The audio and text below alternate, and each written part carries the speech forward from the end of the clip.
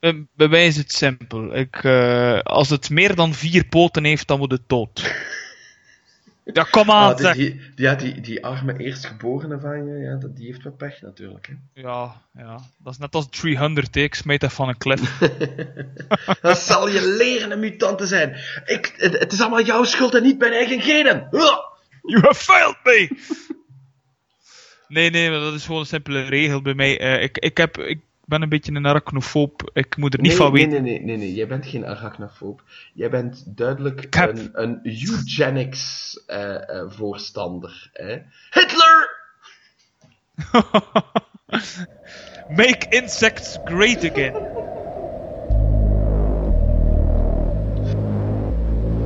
Another fresh podcast from the Brain Freeze Group.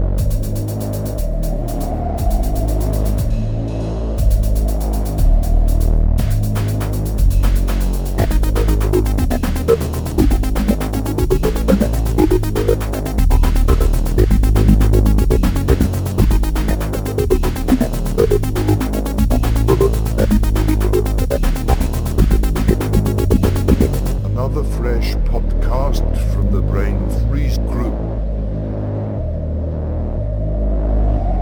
Welkom! Daar is de Brain Freeze podcast weer. Een ingetogen, ingekorte, yeah right, podcast. Fuck 'em sideways, note. I came here to drink beer and kick ass, and I'm all out of beer! Until the end of the world, X in Bastion. Bastion. Ja, beestje. Bastion het beestje. Ja, 2016 trok al op niet veel. En doet dan nog eens extra zijn best om onvergetelijk moddig te zijn. Een record aantal aan legendes heeft daarentegen tenminste niet moeten meemaken dat Trump president is. Op de eerste dag van de laatste facts, dus dat was 4 edities geleden, let's go for some levity, is Steve Dillon helaas, heeft hij dan zijn laatste adem uitgeblazen, is hij tot zijn einde gekomen, heeft hij de pijp aan Maarten gegeven. En jij hebt hem niet teruggegeven, hè Maarten? Dus, Ik heb hem niet gehad zelf. It's all on you! Ik denk dat hij verloren geraakt is in de post, zijn pijp. It's all on you. Waar het eerst de fout van Nout was, is het vanaf nu voor altijd de schuld aan Maarten. Maar dat klinkt niet, hè? Gelijk de pijp, maar dat is dan zijn vrouw. Ja. Doe verder. Door een waas van tranen lezen we comics. Comics is the pain. Nieuws is irrelevant, want het trekt toch op niks. En dit zal toch zo laat uitkomen dat we er niet eens aan beginnen. Ja, zie je dat? Make comics great again. This is going to be your new I will have my revenge, isn't it? Ja, en... Make Maarten great again, make comics great again, make the podcast great again, make Pablo sex great again. make orange brain juice great freeze. again. Ja, Make brain brain freeze great. Ja, dat is inderdaad wel goed. Make brain freeze great again. We gaan allemaal rode petten dragen met dat erop. Volgende factje kan dat is zien. dan ook alles wat we moeten doen, hè? Niet vergeten. Ja, dat is waar. En wacht, pretty domme awesome, uitspraken. Hè. Domme racistische uitspraken moeten we ook spuwen. Hè. Dat is inmiddels van ons vrij. You go first. I'm go all first. racist out. You go first! Nee, you will be trumped by this podcast. Aha! Nee. Zie je wel? Nee. Ja. Way too topical.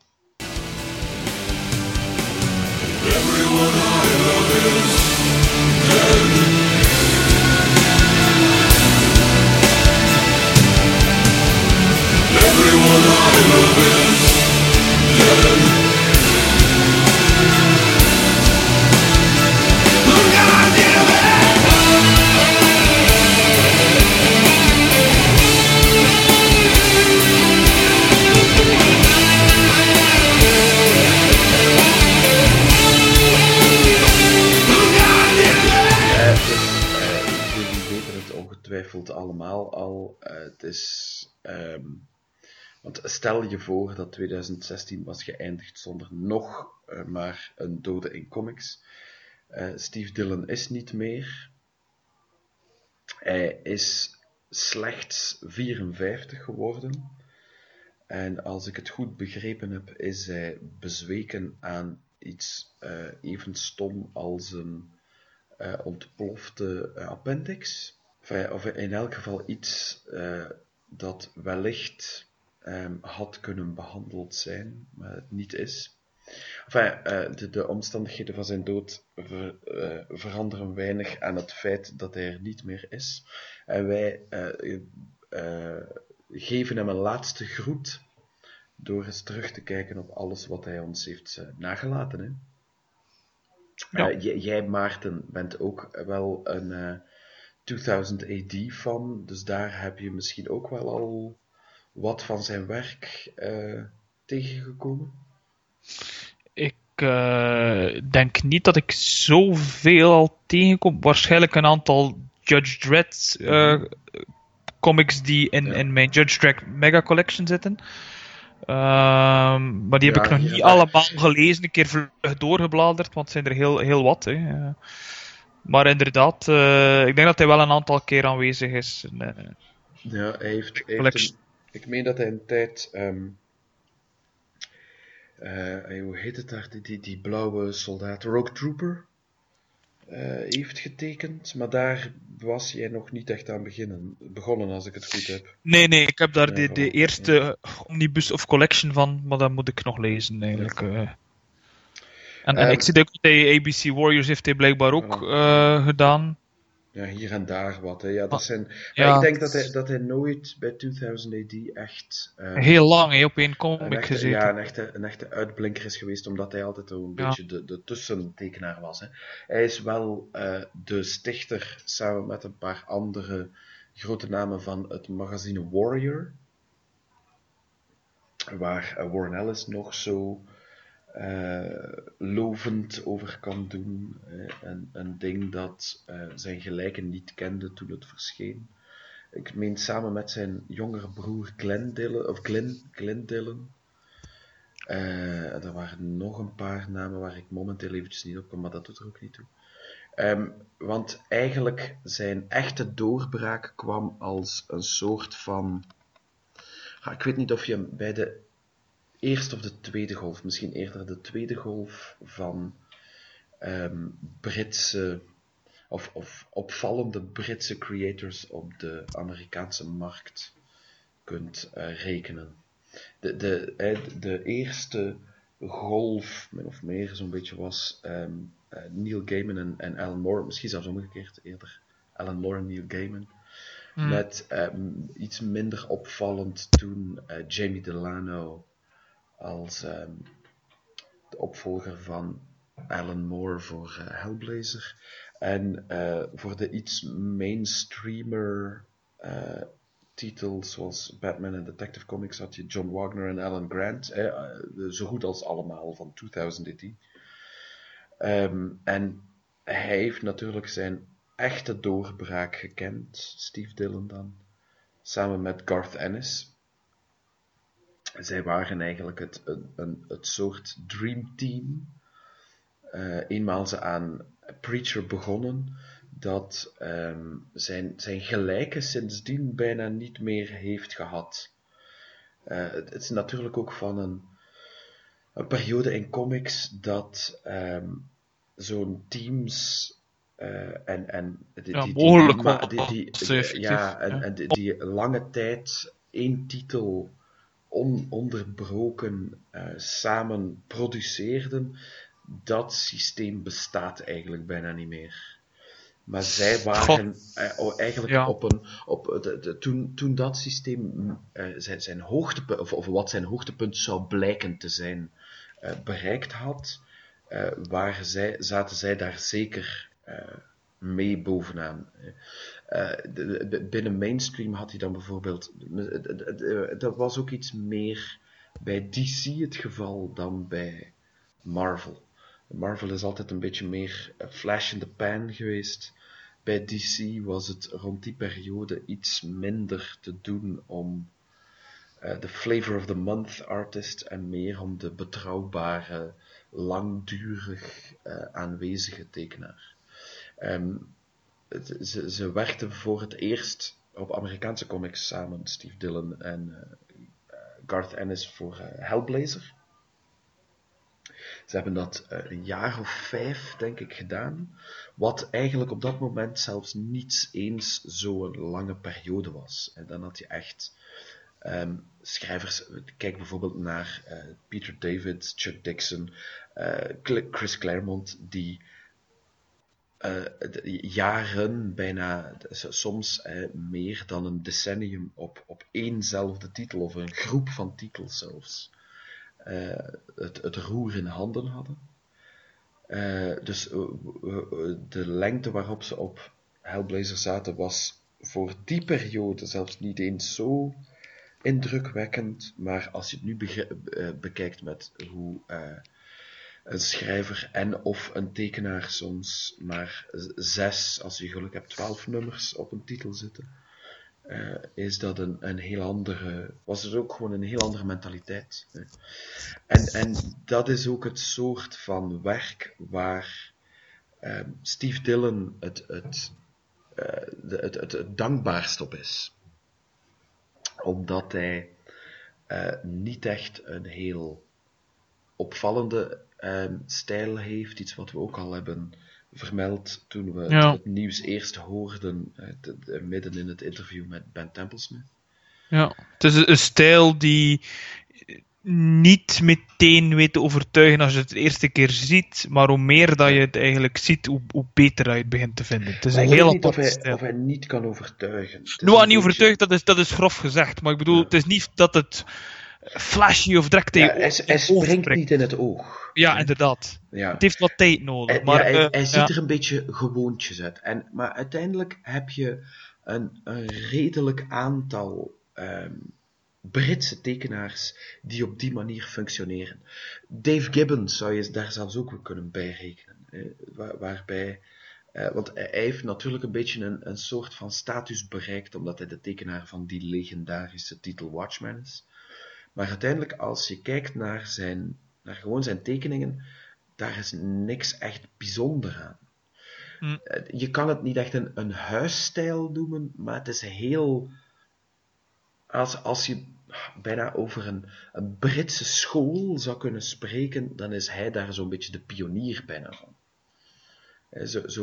Een redelijk realistische stijl, waarbij er niks overdreven is, maar tegelijkertijd is het wel een beetje vereenvoudigd in ik vind Gibbons eigenlijk in vele gevallen beter werken zwart-wit. Ja, maar dat ligt een beetje... Dat springt meer in het oog, vind ik, als hij zwart-wit. Dat is omdat hij zo goed als uitsluitend wordt gekleurd door Angus McKee. En zijn stijl van kleuren is love it or hate it. Or maybe accept it or hate it. I don't know if even his mother can love that style. Maar dat is cruel man. Dat is mijn opinie. Ja, maar je hebt gelijk. Ja, het is een beetje... Ja, het is zo'n een manier van computermanipulatie die cutting edge was toen dat startte, maar waar andere kleurders zijn geëvolueerd, is hij zo hetzelfde blijven doen. Maar daar gaat het nu niet om. Dave Gibbons dus, is ook zo een niet echt opvallende tekenaar, net zoals Sean Phillips, Charlie Adlard, een paar van de tekenaars van die nu een beetje van het toneel wat zijn verdwenen, maar misschien een beetje voor Hellblazer, maar rond de periode Sandman en de Hellblazer voor Steve Dillon daarop zat, heb je Sean McManus, is er ook zo een. Misschien zelfs Jill Thompson, toen ze nog niet uitsluitend in aquarel werkte. En dat is zeker geen verwijt op wat zij deden. Uiteindelijk, comics is een maandelijks medium. ook al is dat eigenlijk ook een beetje een situatie die ze beter zouden veranderen. Maar ja, zo zit een business model niet met elkaar. Wel, laten we En zeggen, voor toch zo'n... liever 1 maandelijks dan 2 maandelijks tegenwoordig. Hè. Dat is pas... Ja, maar goed, ja, dat Ja, is, dat is... Ja, volledig het verkeerd begrepen hebben. Hè? Maar dat ja. is ook een andere discussie. Maar voor met een maandelijkse output moet je ook toegevingen doen in wat je produceert. De mantra van die tekenaars, en ik heb dat denk ik al bijvoorbeeld voor Charlie Adler ook al eens vermeld, is: het is niet perfect, maar het is wel af. Het is klaar. Je kan het gebruiken.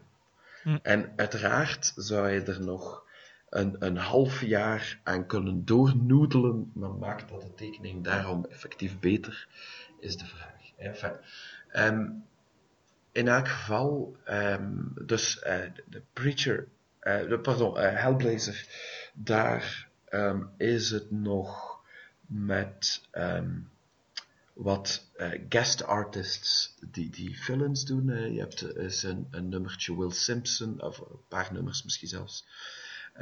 Je hebt dus één single issue story door Pieter Schneiberg, en er waren er nog hier en daar. Maar eigenlijk is de bulk daar wel al Dylan en Ennis. En omdat zij wel in goede aarde vallen bij Vertigo, wordt hen aangeboden om zelf een titel te starten, en dat wordt Preacher. Een tour de force uiteindelijk, omdat die 66 maanden lang op tijd is verschenen, volledig, integraal, 100% getekend door Steve Dillon alleen. De main series tenminste. Je had natuurlijk nog een aantal specials en miniseries. Maar zelfs daar heeft hij er ook nog die Cassidy, Early Adventures, wat was dat, Blood and Whiskey, die was uiteindelijk ook door hem getekend. En die laatste, Tall in the Saddle, was al wel geïnkt door John McCrea, maar was ook Steve Dillon. Dus en dat toont ook wat voor een tekenaar hij was, en de meeste van zijn peers, zijn contemporaries van Groot-Brittannië ook waren. Dat waren gewoon werkpaarden. Die vroegen niet liever dan gewoon de hele tijd bezig te zijn. En geven een script en zij maken van dat script een comic. En ze zullen er misschien niet zo uitzonderlijk als, ik weet nu niet waarom ik nu Joe Madureira, maar misschien beter Travis Charest of Adam Hughes uitzien, maar ze produceren werk. En dat op een maandelijkse basis betrouwbaar en consistent. Ja, dat is toch iets inderdaad dat je... Dat was Steve Dillon de voeten uit. Dat was iets inderdaad... dat is iets dat je tegenwoordig toch veel minder van kan spreken.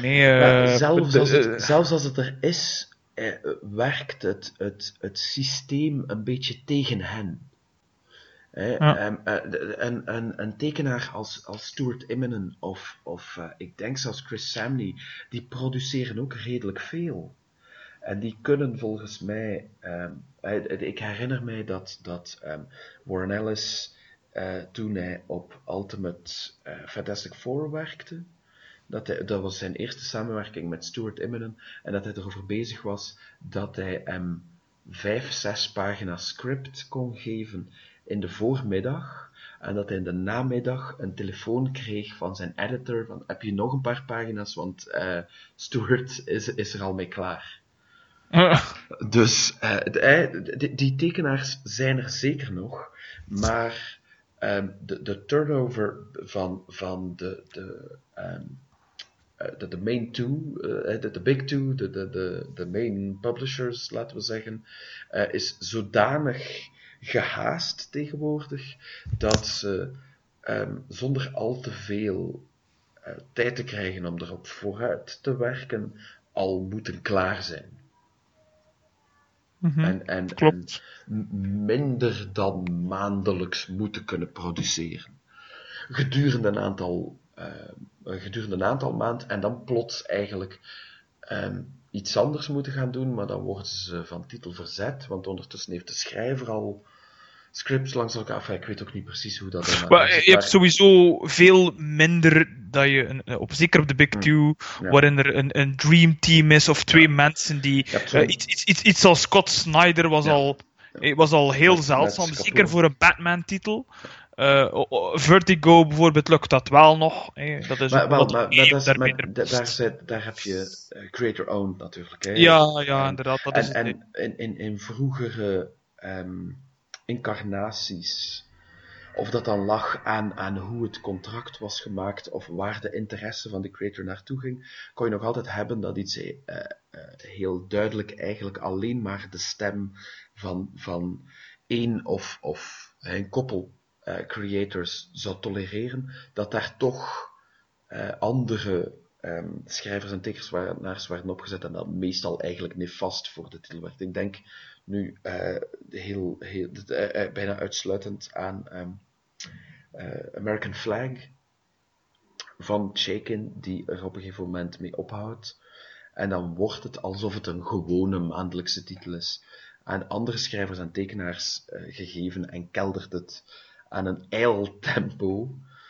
En zo'n dingen, daar hebben ze dan ondertussen met Vertigo en toen Epic bestond bijvoorbeeld bij Marvel, uitgeleerd om dat niet te doen en te accepteren van oké, Sandman, natuurlijk iets als Swamp Thing, Hellblazer, maar Hellblazer tolereert zoiets, hè. Dat is het soort concept waar dat niet stoort. Ja. Maar Sandman bijvoorbeeld, wat eigenlijk ook niet van Gaiman is, dat is zo de grote uitzonderingen. Preacher, dat is van Ennis en Dillon. Daar zou niemand aan kunnen werken, zelfs als ze het zouden willen, zonder die een toegeven. No way was that gonna happen. Maar goed, dat is ik die al veel te veel aan het leuteren ben aan één stuk door. Zeg jij nog eens iets intelligent? Moet ik iets intelligent zeggen? Ja, graag. Nee, maar kijk, ik zoals je al zei, inderdaad, Dylan en Ennis zijn dan zo een van die teams die waarschijnlijk doorheen heel de comic-industrie en geschiedenis het meest memorabel is, denk ik, of een van die teams. Ik vrees een klein beetje dat het ook weer generationeel zal zijn. Ja, dat kan, maar goed. En dat recentere comics-fans misschien niet hetzelfde effect zullen hebben. We hebben dat ook al eens bespreken. Het is niet de eerste keer dat we het over Preacher hebben. Ja, inderdaad, maar je moet ook een beetje rekening mee houden dat in de tijd dat het uitkwam, was dat natuurlijk elke maand wachten op dat nieuwe issue. Hè. Dus die hype is draaiende. Hè. Ja. En nu is de serie er wel. En dat was waar je nu veel duidelijker aan sommige reeksen, en dat hoeft daarom. Die reeksen zijn nog altijd zeker heel goed, maar je merkt een beetje meer dat er wordt geschreven voor die Inevitable Collection. Ja. En Preacher is sinds de eerste publicatie van nummer 1 nooit out of print geweest. Daar zijn altijd, naarmate er voldoende materiaal was, bundels van uitgebracht. Maar toen was dat nog in een fase in de comicsindustrie waar dat geen garantie was dat die collectie er ook kwam. Ja, inderdaad. En bij Vertigo had je dat bijna, maar zelfs daar, grote delen van Hellblazer tot heel recent, grote delen van Hellblazer, Swamp Thing, Animal Man, Doom Patrol, Shade the Changing Man, en wat weet ik allemaal, Sandman Mystery Theater, werden compleet niet consequent ook gebundeld. Ja, Dus nu begint DC daar terug op in te gaan, zeker met de release van de nieuwe titels. Ja. En met die oudere bedoel je, ja, inderdaad. Vaak is het een beetje een economische beslissing, ergens een of andere arcane berekeningswijze die hen tot de conclusie brengt van oké, omdat er zoveel units van die singles zijn verkocht, is het niet kostefficiënt om die nog eens uit te brengen in een collectie. Tegenwoordig is die berekeningswijze duidelijk anders, of is de mentaliteit gewoon een beetje veranderd. En zijn er maar heel weinig titels die niet onmiddellijk worden gebundeld. De markt verandert ook gewoon. Hè. Ja, natuurlijk. Het is Omdat veel anders. het publiek is ook veranderd. Er wordt wel nog altijd veel gezegd over die aging 40-year-olds die alleen Maar er komt ook heel veel uit. Hè. Er komt gigantisch veel uit. Ja.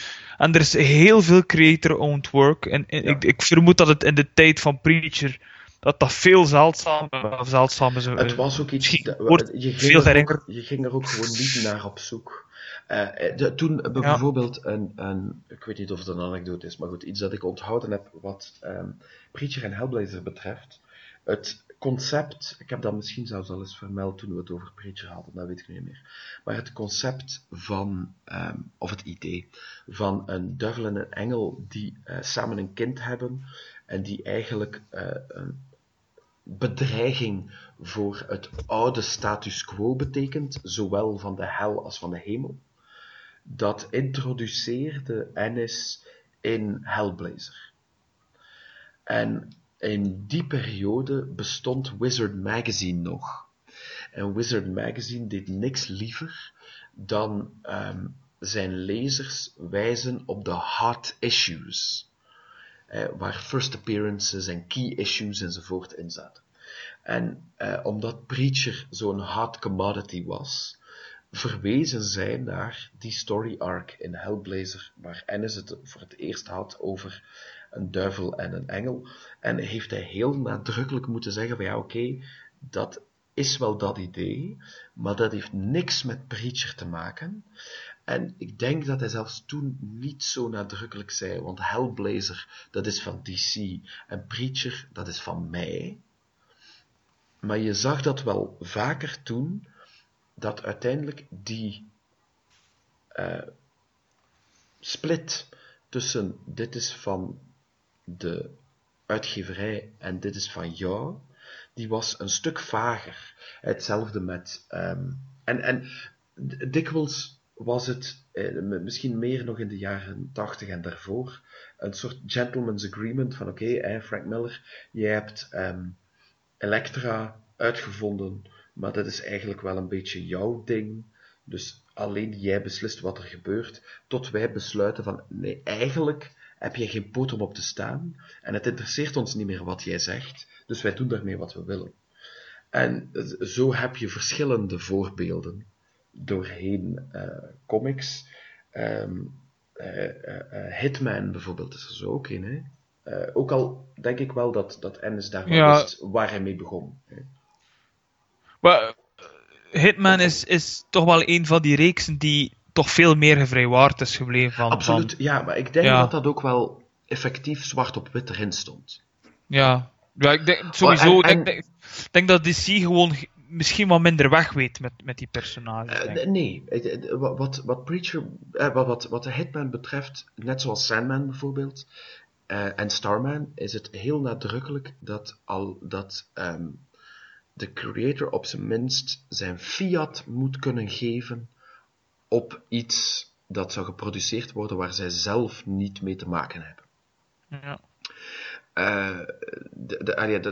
Uiteraard hebben ze ongetwijfeld dan ook een beetje schrik van ja, maar kunnen we zomaar... We kunnen het gewoon niet maken dat Sandman zou verschijnen. Maar dat dacht je lange tijd van Watchmen tot ze dan Before Watchmen hebben gedaan. Hè. Wat ook zo een doorn in het oog van zoveel is. Maar DC over het algemeen, Watchmen is misschien zelfs de grote uitzondering, zijn zij heel correct wat zo'n rechtenverdeling betreft. En zo'n... misschien, het is meer dan een gentleman's agreement, maar zo'n creator participation, zoals dat heet voor Hitman en Starman en consort. Want Hitman komt uit die golf aan annuals, waar telkens een nieuw personage werd geïntroduceerd in de annual. Maar dat is eigenlijk een ongelooflijke slippery slope als je dat bekijkt met hoe rechten nu in elkaar zitten, en waarbij bij de minste vermelding van een personage in een DC, hoe heet die, de Warner's kanaal ook weer, CW, tv-reeks, als daar Vigilante of wie was daar? Pas nog Mad Dog wordt vermeld, en is het onmiddellijk van, dan moet je wel zien dat die creator daar geld voor krijgt. Ah ja, zo, ja, oké, ja, tuurlijk. Ja. En dat is nu zo, maar toen was het zoiets van, ja, doe jij maar. En blijkt dat dan plots een succes, ja, dan was jij eigenlijk gejost. Dus werd op den duur ook een beetje de gewoonte van, ja, als de uitgeverij dat al vraagt, dan zorg je natuurlijk wel dat dat niet jouw beste idee is dat je daar gebruikt. En hier natuurlijk, bij Preacher, was het een beetje, ja, oké, het gaat zelfs niet over een personage, het gaat meer over een idee. En zo'n idee is al moeilijk, zeker omdat de schrijver toch dezelfde is, kan je dan niet over plagiaat hebben. Hij werkt voor dezelfde uitgeverij, dus dat is ook geen probleem. Preacher is niet iets dat out of print zal geraken, wisten ze ook redelijk snel, dus was er ook geen rights reversal kwestie, zoals je wel met andere titels hebt, of kan hebben. Dus er was eigenlijk zelfs waarschijnlijk legaal zelfs niet echt een probleem. Het was gewoon een beetje de secondary market die dan zelf moest gaan beslissen van, ja, blijven die Hellblazer nummers dan belangrijk of niet? Ja. Nu, om toch... ik denk dat Steve Dillon kennen we voornamelijk van zijn werk bij DC. Maar ik denk dat er toch een keer leuk is, of toch belangrijk, dat Marvel ook wel een keer aangekaart wordt. Laten we zeggen dat het werk waarvoor hij het meest, het snelst en hopelijk het langst zal herinnerd worden, is zeker bij DC geproduceerd. Ja, klopt. Precies omdat DC hem de gelegenheid, de diversiteit dan maar gaf, om iets anders te doen dan superheroes. Want je kan veel zeggen over zijn stijl, maar zeker dat het eigenlijk langs geen kanten past op superheroes, al was het maar omdat hij toont hoe belachelijk superheroes er zouden uitzien als ze echt waren. Past hij daar dus ook voor een stuk minder op. Ja. En niet voor een stuk, hij past er een stuk minder op. Maar goed, Marvel had de big checks en hebben hem dan eerst nog gebruikt op Punisher. Maar heel veel andere dingen, maar ik denk dat hij bij Punisher wel past. Hè. Ja, hij past zeker bij Punisher. Maar helaas was die eerste outing van Punisher... want ook al heeft hij daar het gros van gemaakt, is het enkel die eerste maxi-serie van het begin van Marvel Knights hetgeen dat ze ook in druk houden. En de rest, wat denk ik gemakkelijk nog...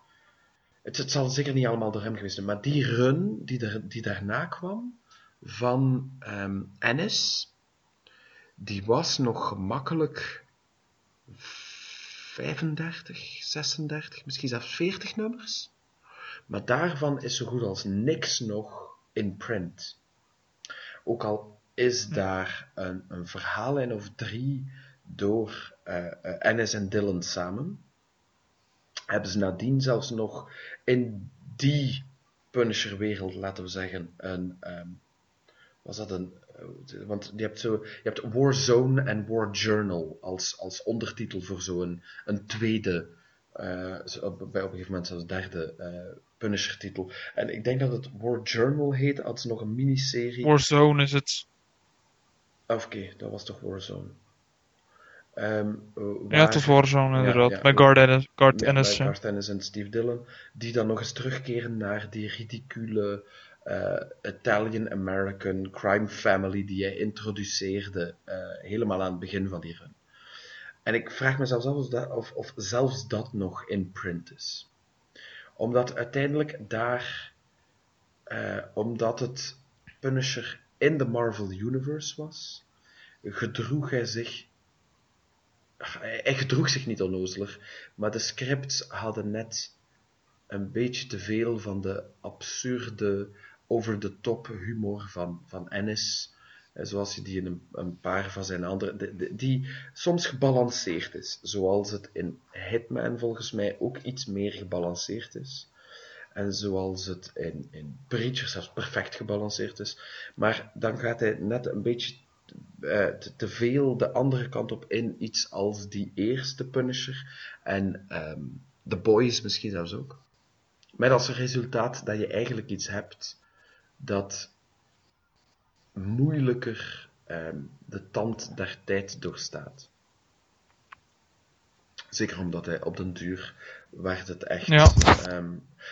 En was het gewoon Ennis die zijn haat voor de superheld toch eens van hem afschrijft. En ja, dat is een beetje de hele tijd hetzelfde plaatje opzetten. En dat kan heel snel heel vervelend worden. Natuurlijk de run die ik toch het meest memorabel vind bij Marvel is eigenlijk zijn samenwerking met Jason Aaron. Mm-hmm. De Punisher Max serie die 22 issues lang is. Was dat integraal? Dat vind ik wel een hele... Was hij dat integraal? Dat weet ik nu niet meer. Ik denk het wel, want ik zie hier ook effectief staan 1 tot 22. Ja. Ik vind het ook een hele goede match. Jason Aaron past ook wel vrij goed bij een artiest als Steve Dillon. En Punisher is ook de enige superheld tussen haakjes, want dat is een het is anti-held geen, Punisher, precies omdat Punisher helemaal geen superheld is. Oké, hij heeft nominaal misschien zelfs een kostuum aan, maar hij is helemaal geen superheld, integendeel. Nee, absoluut niet. Maar dat is dus wel het enige die echt goed past. Dat is een psychopaat. Van Marvel bij zijn stijl. Ja, inderdaad, want... was ook een heel goede reeks. Ik denk dat absoluut, als je zo'n aantal reeksen bekijkt van Punisher die absoluut de moeite zijn, zit deze er zeker tussen, vind ik. Ja, wel, het is uiteindelijk een van de weinige gevallen van een instant klassieke run op een personage die dan moet opgevolgd worden en waarbij de opvolging jou op verschillende manieren teleurstelt. En hier is dat niet het geval. Want ja, klopt. Er was nominaal, ik denk, de run van Ennis op Punisher Max, dus zonder Steve Dillon, die liep tot, ik denk nummer 60, en dan meen ik dat ze zelfs nog eens een eindje zijn blijven doortellen, nadat Ennis vertrokken was. Maar dat raad ik niemand aan. Niet dat het slecht is, maar de perfectie die Ennis bereikt heeft op Punisher Max, dat is onvoorstelbaar. En omdat er dan, als je dat dus niet doet, en dan gaat er wat tijd over, en dan kom je op, laten we zeggen, de sequel door Aaron en Dillon uit. Die twee runs passen wel perfect bij elkaar. En zijn echt wel hetzelfde... Dat is trouwens ook een passend einde voor de Max-reeks. Hetzelfde personage ook gewoon. Ja. En niet een poging tot waarbij het eigenlijk faalt. Ja. Nu, ik moet eerlijk zijn, ik heb ook... Notus interruptus. Ja, ik ga verder. Ik moet eerlijk zijn dat ik denk dat ik de eerste 6 issues gelezen heb van de nieuwe Punisher-serie die geschreven is door Becky Cloonan. En getekend het laatste werk van Dillon. Hè? Dat is Steve Dillon. Ja, klopt, inderdaad. Dus ook een beetje die stijl ook van zijn Punisher Max-serie. En Becky Cloonan doet dat niet mis. Het enige probleem natuurlijk is dat het een beetje been there, done that gevoel heeft natuurlijk. It's not the same, zoiets. Ja, wel... Zij doet dat zeker niet slecht, maar het probleem is ook een beetje een gelimiteerd personage. Wat moet je er nog mee gaan doen na een eind? Vind ik persoonlijk. En ja... Nu, ik zou wel zeggen... qua werk van Steve Dillon is het wel nog altijd de moeite, vind ik. Het is wel nog altijd goed getekend. De man heeft zijn best gedaan tot het einde. Ja, maar daar is zeker... het is, tegelijkertijd is het begrijpelijk, omdat hij nog altijd voor Marvel werkt, dat ze hem bijna automatisch op Punisher zetten, want daar past hij bij. Hij heeft een tijd Wolverine getekend, The Less Said, The Better. Veel daarvan heeft te maken met heel ondermaatse... Wolverine Origins waarschijnlijk. Ja, een heel ondermaatse schrijver, Daniel Way. Maar ja, zijn... Ik vond dat echt slecht. Maar... Ja, dat was echt slecht. Daarom zeg ik, we vermelden dat... Het was ook nooit slecht getekend, maar zijn stijl gelde gewoon niet met Wolverine.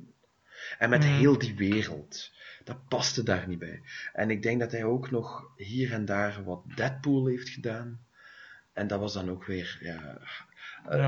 nog steeds een door Liefeld geïnspireerd kostuum dat je door Dylan laat tekenen. Don't do that. Just don't. En, maar goed, hij bleef bij Marvel en dus zetten ze hem terug op Punisher. Maar eigenlijk, ja, je kan na runs door Ennis, Dylan, Aaron, de tekenaars die Ennis op zijn Max-run had. En dan in mindere mate, omdat dat meer in de Marvel Universe zat, de Greg Rucka Punisher. Het is gezegd geweest. Er valt niks meer aan toe te voegen. En je hoeft niet te proberen, want zo multifaceted was Punisher om te beginnen niet. En dat een schrijver als Ennis of Aaron daar nog zoveel heeft uitgekregen, zegt heel veel over de schrijver, misschien zelfs meer dan over het personage, maar het was genoeg. En natuurlijk, 2020 being hindsight, het is dan jammer dat dat het laatste is dat hij geproduceerd heeft. Dat was zeker zijn bedoeling niet, van Dylan. Maar ja, ik zat er niet op te wachten dat hij nog eens Punisher zou doen. Nee, maar goed, zoals ik al zei, het is absoluut niet slecht. Het is gewoon meer van hetzelfde. En, ja, het is een personage die een beetje... Ja, we hebben het allemaal gezien. Hè. Zelfs de extreem rare verhaallijn dat hij Frankenstein wordt, bij wijze van spreken. Ik bedoel, we hebben alle kunnen... Ja, Frankencastle. Ja, maar dat was iets te proberen. Hè. Het was een goede serie, hoor. Het was een goede serie. Voilà. Ja, ik heb die nog steeds niet gelezen, maar ik wil die zeker nog eens achter de kiezen krijgen. Maar om het het gaat over Dylan, niet over Punisher. Ja, tuurlijk, er zijn nog 2 dingen die ik wel wil vermelden. Op het moment dat Preacher ten einde liep, was het zeker de bedoeling van zowel Ennis als Dylan om verder te doen bij Vertigo. Ze hadden zelfs al een naam voor hun titel, dat ging City Lights heten. En dat ging iets heel anders zijn dan wat ze met z'n tweeën of alleen ooit hadden geproduceerd. Maar ik denk dat het de grootste nagel van de doodskist van die titel is geweest dat de voorwaarden, de contracten van Vertigo rond die periode een stuk minder boeiend waren. Of een stuk minder... boeiend is niet het goede woord. Een stuk minder aantrekkelijk waren. Aanlokkelijk. Want het was volgens mij zeker niet de bedoeling van DC om uiteindelijk Ennis kwijt te spelen. Ze zijn hem kwijtgespeeld. Hij is eigenlijk nooit meer teruggekeerd. Hè. Hij heeft wel hier en daar nog hij doet nu occasioneel wat Sixpack en Section 8 titeltjes die ik met plezier met graag te consumeer. En hier en daar, als ze hem vragen voor een war story, dan keert Ennis uiteraard terug. Maar volgens mij was het wel de bedoeling dat hij hun grote paradepaard voor wat Vertigo kon zijn, binnen de Vertigo Office tenminste. Natuurlijk, de grotere bazen die dachten daar financieel blijkbaar anders over. En dan is dit vertrokken, hè, en dan werkt hij, wat zijn creator-owned werk betreft, werkt hij dan met Dynamite. De laatste nagel in de doodskist van de samenwerking zal ongetwijfeld Boys geweest zijn, hè, waar hij een Batman en Superman even knie te kakken zette en dat niet door de beugel van de publisher, Paul, zijn naam nu kwijt. Voor de rest een aardige man, maar goed, ja, je moet blijkbaar met je fikken van Superman en Batman blijven. Dus dan zat hij bij Dynamite en dan zat hij bij Avatar en dan keerde hij terug naar Marvel, maar nooit echt naar DC. En die City Lights is er dus ook nooit meer gekomen en zal er dus ook nooit komen. Hè. En dat is heel jammer. Regrettable, op zijn minst. En het andere puntje was ook nog een klein ding dat hij gedaan heeft, maar dat uiteindelijk, vind ik, zeker voor superhero materiaal wel het vermelden waard blijft, is samen met Warren Ellis, want hij heeft nooit lang met Warren Ellis samengewerkt. Heeft hij 2 Gen 13 one-shots gedaan, die samen zitten in een bundeltje London, New York, Hell. Mm. En ja, dat is een meer dan degelijke samenwerking van 2 top creators op een niet meteen de property waar je meteen mee zou associëren, maar die zeker als gewoon een leesbare classic boven ergens hoog in zijn bibliografie mag staan. In tegenstelling tot een paar andere dingen die gewoon goed betaalden, hè? Ja, maar die je daarom niet misschien speciaal moet gaan opzoeken. Is mijn idee. Er is ook niks bekend of zo, van wat het verhaallijn ging zijn van die Vertigo-reeks. Dat is te lang geleden, ik weet het niet meer. Ja. Dat ging over vrienden die woonden in een stad en die stad speelde dan ook een grote rol erin. En dan ook niet meer hoe dat ging. Ja, toch wel een gemiste kans eigenlijk. Hè? Gewoon. Het is eigenlijk. Ja, eerder spijtig voor ons. Separate ways en zo. Hè. Ja, tuurlijk. Ja, tuurlijk. Nu, ze hebben in alle gemak Preacher kunnen afwerken, dus daar ben ik al zeer blij om. Dus dat. Ja. Dat is een zuur. Heb jij daar nog iets aan toe te voegen? Want die korte poot begint wat te lang te worden naar mijn goesting. Wij wijken altijd veel te gemakkelijk af. Jij wijkt af. Jij kon niet ophouden over het Punisher, maar het is niet echt een verwijt. Hè. Ik denk dat we nooit iets oninteressant, maar dat we soms een beetje van de nadrukkelijke topic afwijken. Hè. Ja. Zoiets.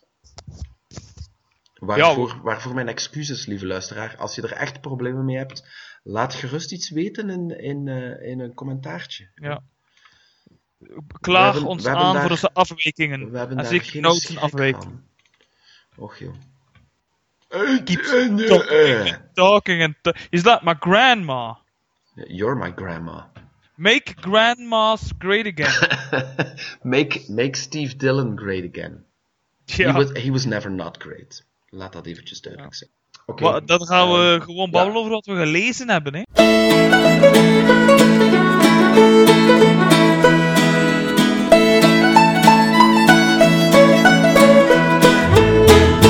Wat heb jij gelezen, Robot Bastion?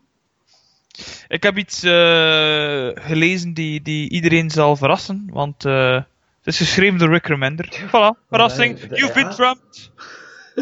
Make Remender great again. Ja, make Remender great again. Make comics great grab again. Grab him by the Remender. Ja, down the hall and grab him by the pussy. Devolution, ik zie Look at my tiny little hands. I mean Remender. Look at my tiny little Remender. Devolution, het gaat een klein beetje over hetgeen dat we nu meemaken. Hè. De wereld gaat eraan, jongens. Eraan! Die Eraan. apocalypse! Ja. No, apocalypse now! Werd daar niet over gezaagd dat zijn politieke ideeën daar zo gigantisch in doorschemerden? Zoals in zoveel van zijn middelmatig schrijfwerk. Ik parafraseer iets wat ik op een andere podcast hoorde. Oh ja. Ik heb daar nooit echt zoveel problemen mee, maar het valt op dat hij dikwijls over dystopieën schrijft en dat de redenen waarom ze dystopieën zijn geworden altijd zo'n beetje uit hetzelfde vaatje putten. Of tappen. En dat misschien een beetje... Maar goed, dan kunnen we op bijvoorbeeld Hickman ook altijd klagen. Of op, iedereen heeft een bepaalde stijl nu. Hè. Ik bedoel, Garth Ennis heeft ook een stijl. Ja, dat ja, klopt. kijk, als ik die persoon vind, zeg me de naam later af. I will have my revenge! Godverdomme, Rick Remender beledigen. Sterf en maak plaats voor leukere mensen. Heb me gehoord. Van die mensen die op Trump stemmen. Ja. Is geschreven door Rick Remender, voor het geval dat je het nog niet wist. En getekend door Jonathan Wyshak, Balzac.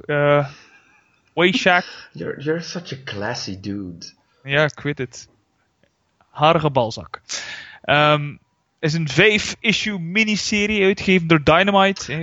Was dat toch maar een mini? Ik dacht dat hij daar langer mee ging. Ik heb nog niet gehoord dat er een vervolg komt. En het is min of meer een verhaal die af is. Ja. Nou goed, hij kan dan altijd andere personages vinden en verder doen. Maar ja, dus ik weet het niet. We zullen zien. Het is wat afgehandeld in 5 jaar.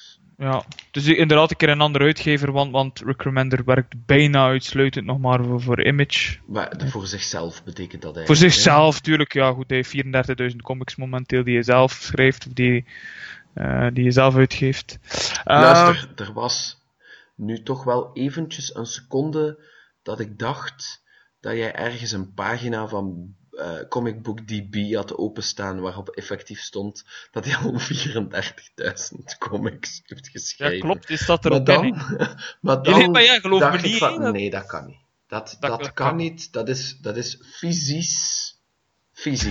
Zelfs niet fysiek, maar gewoon fysisch, volgens de wetten van de fysica.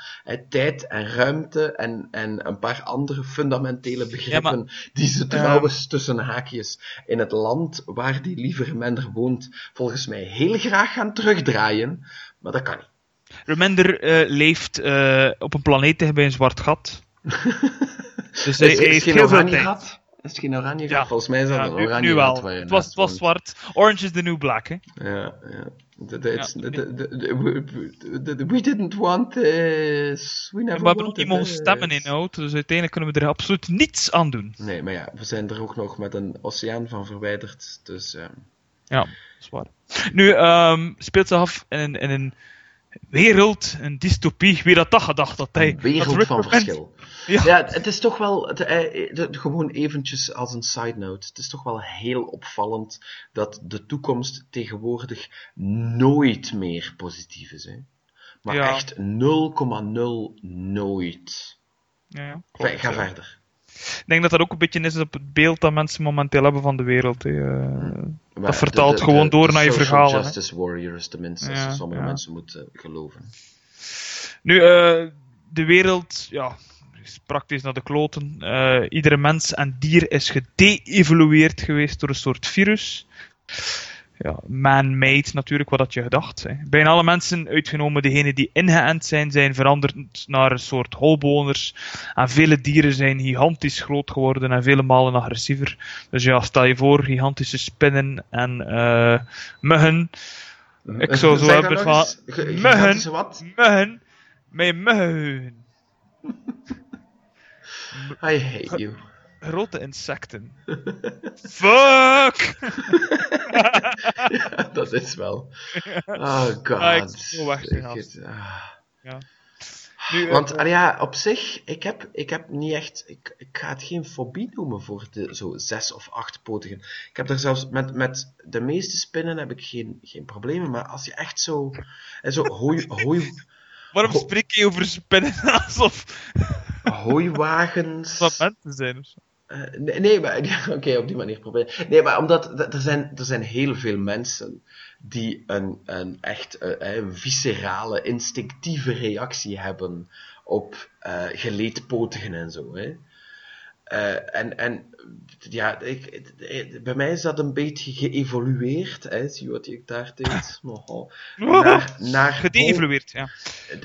Ze hoeven niet altijd in mijn buurt te zijn, maar als er bijvoorbeeld in de zomer nog maar eens eentje over de muur loopt, dan kan ik die wel gewoon met mijn handen proberen pakken en zo buiten zetten. Terwijl mijn vrouw, die schreeuwt moord en brand, gewoon al als er eentje aan de andere kant van de kamer zit. Maar je hebt dan bijvoorbeeld die bruine badkamerspinnen die je bijna altijd in je badkuip vindt. Jouw badkuip misschien. Ja, nee, je weet niet waar ik het over heb. Maar ik heb er nu toch ook niet zoveel last van. Ja, oké. De gezondheid van jouw huis wordt bepaald door het aantal spinnen dat daar... maar ik heb ook geen badkuip, hè. Dat zal wel de... Oké. Nee, maar effectief. Ja, want ik weet niet precies waar die huizen... Maar je vindt ze de badkuip precies omdat ze er niet uit kunnen. De lavabo soms ook wel. Maar, lavabo wel, dat heb ik wel al weer aan. Ja, en die zijn voor mij dan ook zo net een stap te ver. En zeker omdat die zijn dan zo al een uitvergroting. Hè. En daar zie je dan zo al de afschrikwekkende... Dus zo die opposite of Uncanny Valley, I suppose. En gewoon zo, de us and them... we are not it. Je kan je nog gemakkelijk kan je empathie voelen voor andere zoogdieren en zo, hè? Honden, katten en wat weet ik allemaal. Maar voor insecten is het al een stuk moeilijker. En zeker als ze er dan zo monsterlijk gaan uitzien. Bij mij is het simpel. Als het meer dan 4 poten heeft, dan moet het dood. Ja, kom aan, zeg. Die arme eerstgeborene van je, die heeft wat pech natuurlijk. Hè. Ja, dat is net als 300, hè. Ik smijt dat van een klif. Dat zal je leren een mutant te zijn. Het is allemaal jouw schuld en niet mijn eigen genen. You have failed me! Nee, maar dat is gewoon een simpele regel bij mij. Ik ben een beetje een arachnofoob. Ik moet er niet van weten. Nee. Jij bent geen arachnofoob. Jij bent duidelijk een eugenics voorstander. Hè? Hitler! Make insects great again. Hak die poten eraf. Nee, weet je, luisteraars, ik heb een echte tip voor jullie trouwens. Het gaat compleet niet meer over Devolution. Nee, het gaat niet meer over Devolution, maar het is het laatste en dan ga ik voort met Devolution. Een tip van Ome Bastian. Weet je wat je een keer moet doen? Is een documentaire van kakkerlakken bekijken terwijl je spaghetti aan het eten. Ik kan je garanderen dat je je bord gaat laten liggen. You will never eat again! Ja, zoiets. Het is een Make cockroaches great again. Ik denk dat is... Nee. Dat maakt je niet. Don't make them great. It's a little on the nose, isn't it? Ik weiger om die beesten great... Ze moeten plat, verdomme. Make cockroaches trouwens, great iets again. dat een nucleaire aanval overleeft is Je ging verder doen over Devolution. Oké. Over wat ging het nu weer? Ja. Dus, Raja... Ik beloof je, luisteraar, ik zal het proberen kort houden. Ja. Ja, dat zal dus nooit gebeuren. Deze plot duurt 3 uur. Raja, het hoofdpersonage, probeert in die omstandigheden natuurlijk samen met een aantal mensen naar San Francisco te reizen om een tegengif te vinden. Maar ze wordt ook nog achterna gezeten door een bende nazi-hillbillies, die ook ingeënt zijn. Ja... ik kan praktisch alles van de minder wel smaken, dat weet iedereen wel. Maar dit was toch iets minder, vond ik. Op zich wel een goede sfeer en personages, maar het einde miste een beetje zijn doel. En het is uiteindelijk ook een vrij standaard verhaal, verborgen onder een goed idee. Die evolutie was op zich wel een goed idee, maar uiteindelijk gaat het gewoon over de wereld die kapot gaat door een virus. Hij steekt eigenlijk weinig uit met zijn idee. Ja, tot veel meer kunnen inhouden eigenlijk. Hè. Dus op zich geen slechte comic. Maar het had misschien ook wat meer issues nodig had. Ja, middle of the road. Middle of the Remender Road, zeg. Middle of the Remender Road. Middle of the Remender, gewoon. It's a bit middle of the Remender. we prefer the left of right of Remender. Eigenlijk right of center, right of Remender. Ja, het is... Enfin. Oké, krekels. Krekels erin. You can cut all of that out, Johnny. You can cut all of that out, Johnny. Nu, het artwork van Jonathan Weissack is iets waar ik in het begin zo niet overtuigd van was, maar uiteindelijk is het wel een passende keuze voor het concept. Vrij ruw getekend, maar de smerige look is wel een goede match voor Devolution op zich. Ja, dus. voor de wereld eigenlijk best wel goed getekend hoor, maar het is ook zo... Ja, als je het de eerste keer doorbladert, dan ben je niet direct overtuigd. Zeker niet, omdat Remender wel gekend is om met heel goede artiesten samen te werken. Ja. Ja, maar hier was het ook bij Dynamite. Hè. Dynamite functioneert een beetje anders. Hè. Die hebben ook... dat is de bean counter first. Hè. Die hebben altijd een beetje de meer middelmatige... almost ready for primetime artists. Mm-hmm. Nu is het dan nood. Ik ga mijn koptelefoon uitzetten, chips eten en masturberen tegelijkertijd. Ja, dus dat is ook het enige dat ik wil dat je doet als je mijn stem hoort. Hè. Oké. Wacht, nee, je zet je koptelefoon uit, hè, you fucking bastard. Aha! I will have my revenge! I got trumped. That's for certain. Maar goed, over visueel onmiddellijk aantrekkelijk gesproken. Ik heb Thor gelezen, niet te verwarren met Thor. Het is belangrijk dat het is zowel visueel als auditief belangrijk om het verschil te horen. Het gaat over Thor. Thor, niet Thor, maar Thor. T-O-R dus. Het concept van... Joe Kubert, helaas niet meer onder ons alweer. Maar hij was de 90 voorbij, dus je kan geen 110 worden. Thor is een idee dat hij zelfs al had van in de jaren 50, Maarten. Kan je dat voorstellen? Dat is zeker 100 jaar voor jij geboren bent. Maar jij er wel mee... My math is great. Make math great again. Nee, laat maar zitten.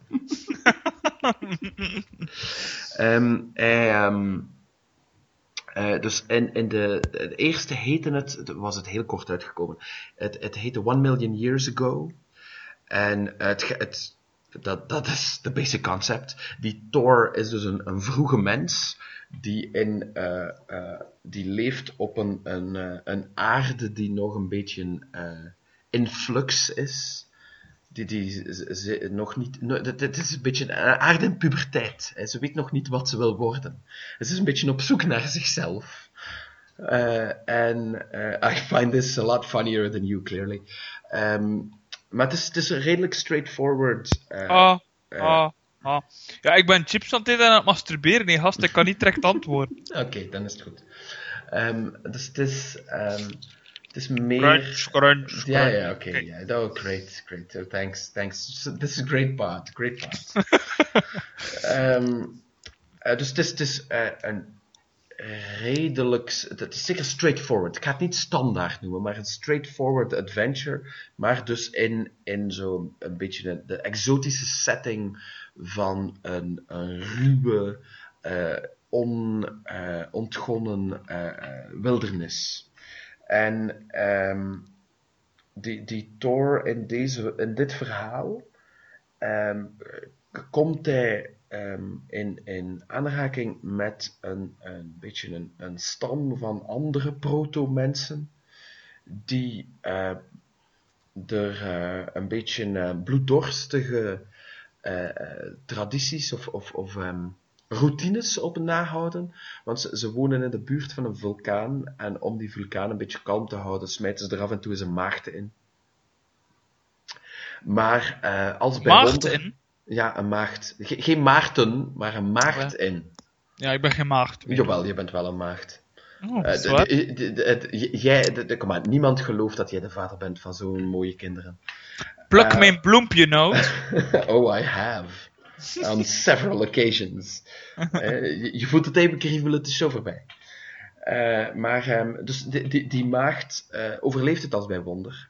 Thor vindt ze. Hij weet niet helemaal waarom hij ze redt, maar goed, ja, dat is het begin van empathie in de rudimentaire menselijke emoties die in hem langs alle kanten klutsen. De nominale A-plot is dan een beetje dat hij eigenlijk op zoek is, zoals blijkt uit een flashback, naar de moordenaars van zijn vader. Je komt dan ook te weten waarom zijn vader, of hoe zijn vader een beetje vermoord is, hoe zijn stam in elkaar zit.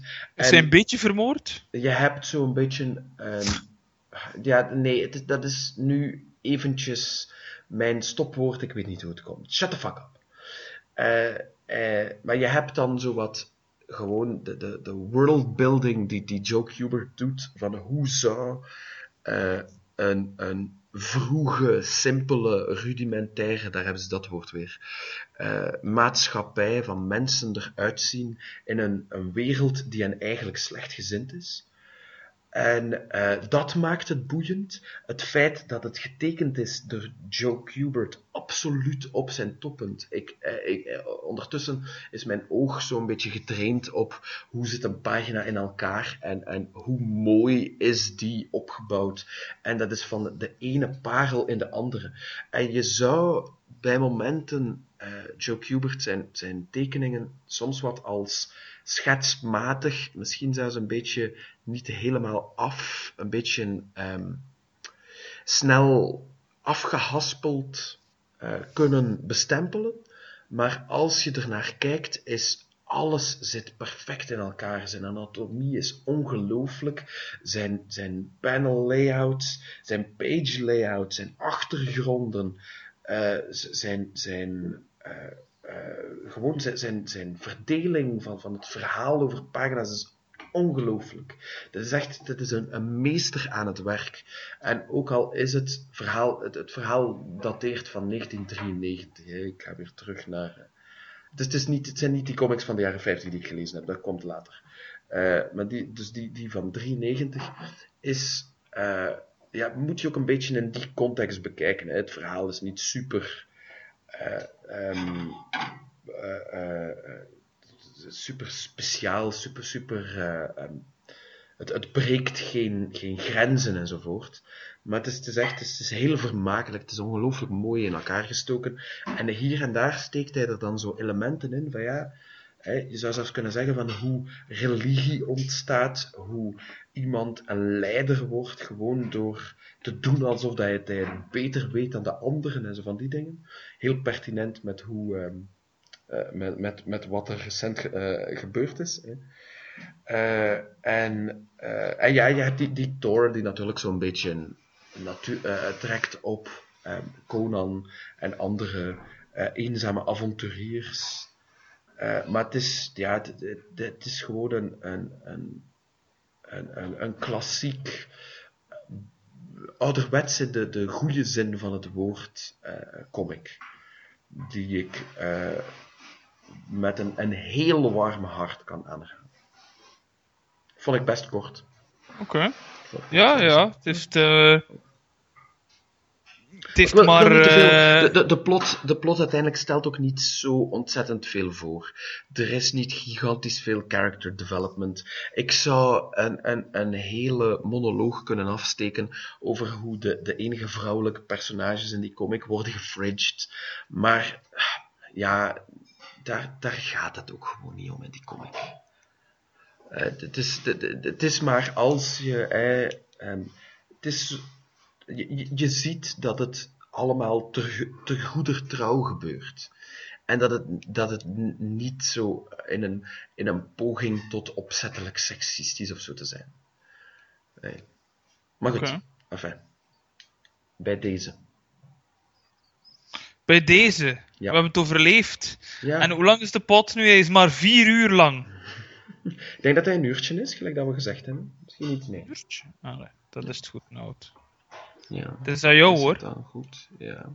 Wel, lieve luisteraar, wat vind je dan van de podcast? Wij horen graag jouw feedback. We willen graag weten wat jou bezielt om naar ons te luisteren. Laat het ons weten, liefst op een manier dat we het ook zien. Op de website werkt dat nog het best. Facebook kan ook oké zijn, maar ik denk dat tegenwoordig dat niet echt nog heel veel op Facebook wordt gezet. Ik zal mijn Tark daar eens moeten op aanspreken. Maar goed, we horen het met plezier. Zelfs als je negatief bent. Ja. Abonneer je ook op iTunes. Geef de Brain Freeze podcast daar ook veel sterren. Dat vinden nieuwe luisteraars ons ook. Of dan vinden nieuwe luisteraars ons ook. Comics vind je bij Arconia, maar probeer eerst eens je lokale comicshop. Die zij graag komen met een goed gevulde portefeuille. En zeggen ook dat ze de groeten hebben van de Brain Freeze podcast. Die zullen zeggen, hoe de fuck is dat nu weer? Wie? Wie is wat? Wie? Ah, ja. Wie? Over Wie? wie gaat het? Wat? Podcast? Wat is dat voor iets? Ik kan daar niets van. Radio op het internet? Waar heb je het over? Oké, bye. Make comics great again. Bye. Another fresh podcast from the Brain Freeze Group.